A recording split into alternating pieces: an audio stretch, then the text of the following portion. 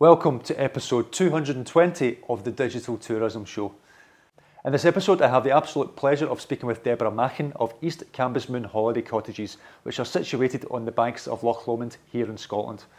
Now Deborah will be discussing how she has grown her business to become a successful accommodation business, but with sustainability in mind. So if you are interested in sustainability and are looking to grow that part of your business, this is an episode you do not want to miss.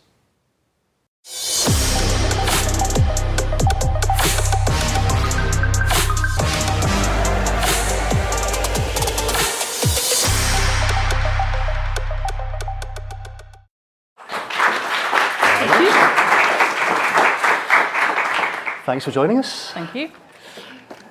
So I'm going to just come out and tell us about how you got first started in the business and why you decided to start up the cottages. One of the folks I was chatting to just now was saying how long have you been in hospitality, and I've only been in hospitality as long as I've had the cottages.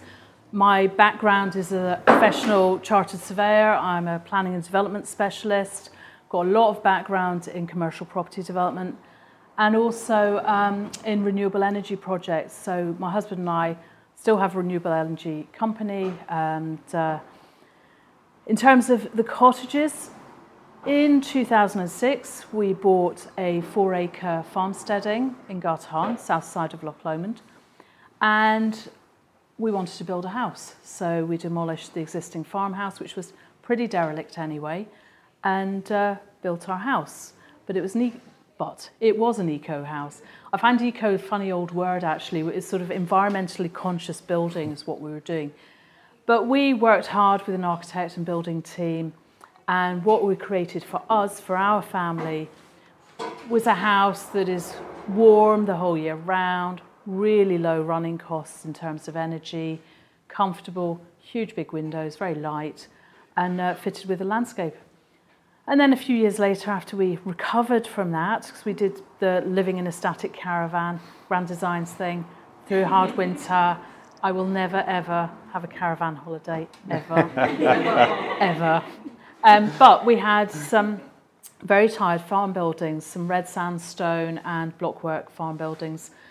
And we spoke to the planning authority, which is National Park. We worked with the same architects, same builders, and created 2 holiday cottages. So one's 2-bedroom, one's 4-bedroom. And what we wanted to create was really the sort of place that we as a family would like to stay in.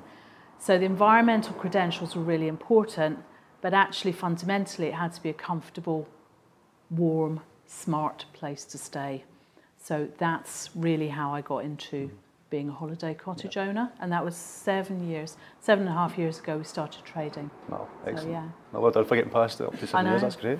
So you mentioned there about the owner of an energy company, and you are the owner of Lomond Energy, and you're also a board member on the Loch Lomond board. Yep. So you always have a passion for both Loch Lomond and green, sort of green tourism. So, with over tourism being such a hot topic right now, how do you see Scotland's role in developing and making tourism more eco-friendly going forward? What do you see our role in it? Over-tourism is a really funny word actually, because it's used widely, but it can mean so many things. And actually sometimes it's about management of hotspots. And one of the things we can all do as businesses and individuals is look beyond those hotspots. So at the end of June, I had a holiday in Skye with the family. And a few people went, "Oh, you're not going to Skye, are you? Oh, it's busy, it's over tourist." And we rented a cottage. I did book a couple of restaurants a long time ahead because I knew they would be over busy, they would be booked up. But we didn't go to the fairy pools. We drove past the fairy pools. We stopped, we walked, we had fantastic days out without ever feeling that Skye was mobbed. Skye's the second largest island in the UK. Everyone has an individual responsibility to actually step beyond top 10 places on TripAdvisor, Instagram, wherever, and go and explore, explore beyond the car park. And in Scotland, we actually, there's a lot of really good stuff happening in terms of climate change agenda. It's one of the most assertive countries in the world in terms of setting targets and looking at how those targets can be delivered. We've got electric vehicle charging points at our cottages. Scotland's really well placed, is doing a really good job of having EV charging points around the whole country. There's more to be done, but actually it's doing a good job. And I think what we need to do is tell the story of that some more. Ecotourism, environmentalism. Let Scotland be a place that shines for its natural and cultural heritage. But, we maybe need to just move people away from the hotspots a wee bit. Near us, there's Devil's Pulpit. Great place. Love it. Great place. It is atmospheric. How many people do you want to share that atmosphere with? Because actually you don't want 50 people in your shot. You want it to be you, the scenery, your shot. It's not the easiest place to get to either. No, So. and that's, again, individual responsibility. So mountain rescue are probably down there once a week at the moment because, in wet weather, it's very slippy, people will be going in flip-flops, whatever. That is an over-tourism thing, but we all need to talk individually about what we're doing, how we're travelling, decisions we're making about where to go, what to see. And it's not a case of avoiding all those headline grabbers, but maybe, as a tourism accommodation provider, it's pointing out that coffee shop, stop, let's have some more slow tourism and yes, absorb more of the places that we have got and just explore beyond the headlines, I think. Yeah. No, I can't agree more. But actually, last month when we spoke to Andy from Open Road, for anyone who was here, he's looking to bring on electric camper vans. Yeah. But obviously a lot of people want to do the North Coast 500 and there isn't the charging points haven't got quite there yet in terms of along that route, but he's seen a big improvement in that. So there are quite a few along NC 500, but people who aren't used to EVs probably need to be confident that it works for them. Yeah. I drive an electric car. I wouldn't go back to anything else because, once you've done that, once you've sussed how and when to charge, most people charge overnight. So our cottages, our guests who come with EVs, which is about 10 to 20% of our guests now, love the fact that they can go out all day, come back, plug in, charge, ready to go again in the morning. That's what people want, I think. Excellent. I've already decided myself my next car is going to be an electric one, so Good. we'll do that. So East Cambusmoon, well done, you got a gold star in green tourism, which, to be honest, with your background, shouldn't be a shouldn't be a surprise for anyone. But for anyone here or any of our listeners or viewers on the video are looking to change their business to become more eco-friendly, I don't like using that term, but eco-friendly, what steps should they start to take? What advice can you give them to set them on that journey? Do you know, there's heaps of advice out there. So actually what we all need to do is change one habit. So whether you're an office-based tourism agency like you guys or a tour operator or an accommodation provider, look at what you're buying. So whether that's energy, choose a green energy supply. There's heaps of them around now. Years ago, it used to be called alternative energy, and it's not. It's mainstream.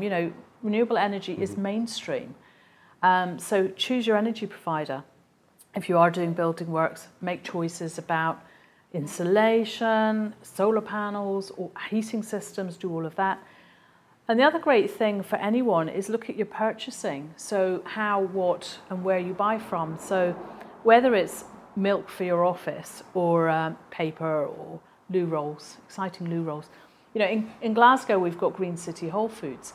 Now, I don't buy very much food because we're self-catering, but all those consumables like cleaning materials, Green City Whole Foods, the Workers' Cooperative, if I buy from them, it sort of benefits the whole circular economy, long-term sustainability for their business, for mine, and they have great integrity, so they've already selected products that, comply or meet sort of good environmental and ethical standards. So do that sort of thing. I think eco should actually be everyone's normal. In Glasgow, in Scotland, we have best tap water in the world, pretty much. So why would anyone buy a plastic bottle of water? That does annoy me, to be honest. Well, this morning I looked, because I haven't looked at it before, there's an app called Refill, and any business can put their details on there. But if you look at Refill app and you've got your empty bottle of water or flask or whatever, you can go to any of these places and get a refill. Scottish Water have now put, if I call them standpipes, that sounds a bit elementary, but water refill stations on Buchanan Street and other parts of the city as well. So actually we should be telling people to do that. There shouldn't ever be a need to buy a plastic bottle. So it's those things, just go tomorrow, look at something and change the way you've bought it or what you've bought or how you do it, whether it's energy, water supply, everything we do has an impact. So look broadly, I'd say. Excellent. And I think actually, Green Tourism has good info on their website, Energy Savings Trust, Waste Scotland, lots of information out there. Brilliant. Well, before I go to my last question before the audience, obviously you said you ran the business for 7 years. Have you thought about opening up another one anywhere else? Some people tend to get itchy feet around about that sort of time. In terms of my itchy feet, I am still working as a surveyor for a renewable energy company. So the cottages business is sort of, I think I'm doing 50-50 in both. I actually want to do more travelling and less business opening.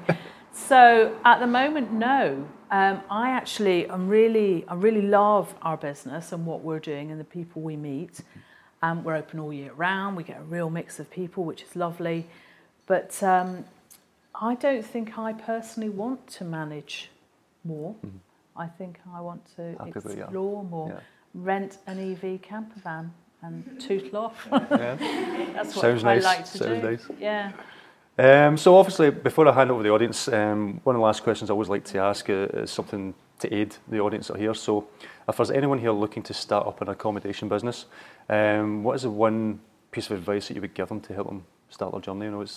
You've been through it all, you've seen the pitfalls, you've seen the challenges, etc. Is there one piece of advice you would tell them that they need to want to start that journey? I think for anybody, whether it's a bedsit or a big house that you're renting, just decide what you want to do, how much work you want to do. So you could actually farm out the whole of the marketing, etc., to an agency, or you could do, as we do it, all ourselves. And I much prefer that. But the other thing I would say is just think carefully about your price.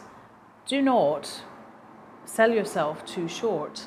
I think OTAs are obviously massively popular, but it's a wee bit of a race to the bottom. And you might be able to fill more weeks or days or nights over the course of a year. But if actually you're constantly dropping your price to achieve that, you've got to think about your business sustainability, your financial sustainability. And I think sometimes people don't treat it enough as a business. It might not suit people, but that's my advice. Be careful of the race to the bottom. Yeah, I can't agree more. Me and my family book a lot of like cottages and things like that as well. And you have to have a hot tub. My wife and my kids always have to have a hot tub, whatever that be. But anytime we book up, we don't always go for the cheapest, but we go for what actually just looks nice. We do look at the eco side of it, saying, does it have this eco hot tubs, all that sort of stuff, and we tend to go for that side of things. So yeah, don't compete in price. That's what I mentioned. I think you've got to decide what you want on holiday. For me, it definitely isn't about the lowest price, because actually it's a particular standard of accommodation. It might be a location, it might be the facilities, but sometimes get what you pay for. Yeah, too true. Does anyone have any questions for Deborah? They want to raise their hands, and Jessica will come running round. There we go. Thank you, Jessica. Running? Okay, no running. Hello there. You mentioned earlier on the occupancy. Yeah. Out the 12 months period of the year, what would your occupancy roughly be, percentage? I think we are fairly average for Scotland. I think we're around the 60% mark.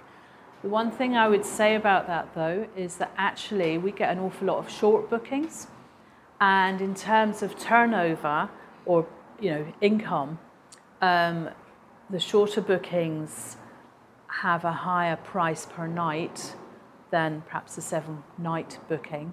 So actually, I err when talking about occupancy, because actually our turnover and our finances are very good. Now, do you see a lot of repeat business? Yeah. Yeah, very much so. Which is obviously Love a positive. That. Yeah, and sometimes, absolutely. we might get some people come twice in a year, we get certain people that come once a year, and then maybe it'll be someone's. I had one chap, he'd been on a stag weekend, came back 2 years later with his family. So it's sort of not always the whole package of people, but again, we've got folks coming next month who've been 3 times before, and I love that. I really love absolutely. that. Not just from a business point of view, from a personal point of view. Yeah, if that just commends how well they love your place. So how well It's obviously satisfying, isn't it, when you get the repeat business, because you're certainly doing something right. Yeah. Thanks. Thank you. Any more questions from Deborah? Yep. Amanda? So talking about repeat business, do you have more domestic tourists than international tourists? And do you think that's because you're not in one of these hot spots that's attracting such over-tourism as we were discussing? That's really good and relevant and everything. I mainly get more domestic tourists, and I would love more international tourists, because all the international tourists we've had have been wonderful, interesting people. I find their travel pattern different. So I had a family from India who just stayed, and one day they went to Ben Nevis, one to Edinburgh, one to Cairngorm, one to Ayrshire, one to Loch Lomond, rather than just, a domestic visitor might spend more of their time just around Loch Lomond and the Trossachs. Is it because we're not in one of the hotspots? Maybe, maybe not. I think from a Love Loch Lomond perspective, as a destination management organisation, I think it's really important going forward that we create and emphasise the qualities of the destination, because it is Scotland's first national park. Its proximity to Glasgow and Edinburgh is terrific. Maybe that's the disadvantage if someone's come to Edinburgh, they're then hoofing it up to the Isle of Skye. But, Loch Lomond's got a lot to offer. So I think, it's really important we make the destination marketing work well and reach the right people. Yep, question. Hello. I have come with a hat on. I work with a company 2 days a week, free to book, and they're the online software that you yourself use. And one of the things that all the accommodation providers who use that software, it's that constant struggle, the battle between using the OTAs, direct bookings. So I just wondered if you had any thoughts, comments, what's worked for you, and is it a battle for you, and are you winning the war? What are you doing? What tactics are you using to try and help with those direct bookings? I can't remember the percentage, but most of our bookings are direct. Some people, lovely people, see us on, say, TripAdvisor, and rather than book, go and find us and book direct. Some people don't mind. Some people don't mind paying the commissions and whatnot that OTAs present to them. But I am only on 2, and one is an experiment. I just thought I'd try one of the cottages on one of the OTAs, and I'm not that excited by its performance. So actually for me, direct bookings, key websites, but not OTAs, key websites where I'm trying to get to my target audiences. I really am a big fan of families, 3 generation groups, very happy to have stag and hen weekends. It has worked well for us. And I think, we're very disabled accessible as well. So I think, that's an important area for us. But I think we are winning the battle. I think there is always the need as a business owner to check, refresh, look at your website, check things are going okay, working okay. But I think sometimes, I think it's important to look at them, but hopefully be successful in other ways. I think on that, actually, I know I do this, and I know many other people do it through the research we've done, but people will go into Airbnb, they'll go into these other places, but then they'll go off to see if they can find an actual website for that business, because sometimes it might be cheaper or whatever that would be, or can get better deals or whatever, but just to have a proper look at the place as well. So customers are getting more savvier these days. Like a lot of places, our best prices are for booking direct, because I don't want to pay someone else's commission. So, but a lot of folks aren't aware that the OTAs charge commissions. So, Any other questions? I was just going to say that today a Canadian traveller said to me that he spotted a change on TripAdvisor in that they would now seem to be more of a OTA than a sort of free and fair reference point for. Don't get me started on TripAdvisor.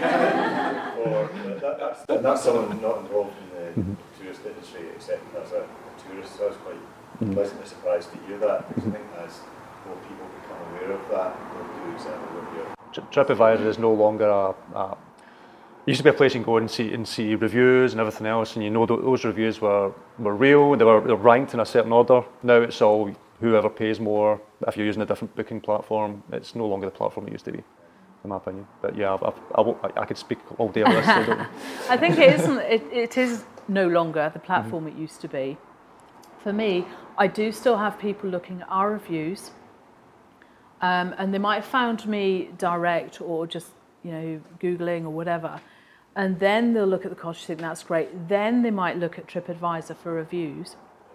What amazed me 7.5 years ago when I set up was that you had to pay to be on it. This was my naivety as a traveller and a customer and whatnot, that actually accommodation providers self-catering had to advertise with holiday lettings who were owned by TripAdvisor in order to get reviews on there. And, I had a lot to learn at that point. But, I think it's interesting that your traveller has observed a difference as a customer, as a consumer. That is really interesting. Yeah. Yep, Jessica's got a question herself. I do have a question. I was wondering with the eco-travel or other variant terms, how much of that plays a part in your sales techniques, and do you actually attribute a lot of your sales coming directly because of the eco side, or are they more just general and that's an added bonus, so it's a secondary reason that someone might have booked with you? For most people, it is not the primary reason. For some people, it is. We've had people come and stay because they want to build their own house. They're interested in our backstory. The technologies, they're not high-tech houses in many respects, but they've got ground source heat pump, mechanical heat recovery. They are self-sustaining. We generate over 70% of our own electricity on site. It used to be nearly 100%. But then we put EV chargers in and got an electric car. So it's still fantastic, but, it's about 70% over the course of the year. It's predominantly solar. We're in the central Scotland. It's a lot of things that people are interested in and come and talk about. But, first and foremost, people are booking Loch Lomond as a location. They're booking a high standard of accommodation. I think those are the two headliners. European visitors expect a high standard environmental approach. Others don't. But at the end of the day, we can demonstrate, if you're sitting in our cottage in the middle of winter, you will never get cold, ever. It doesn't happen. So at that point, people go home and go, oh, that ground source heat pump stuff, that really works. So, we're not preaching, but we are promoting that it does what it says on the tin. This works.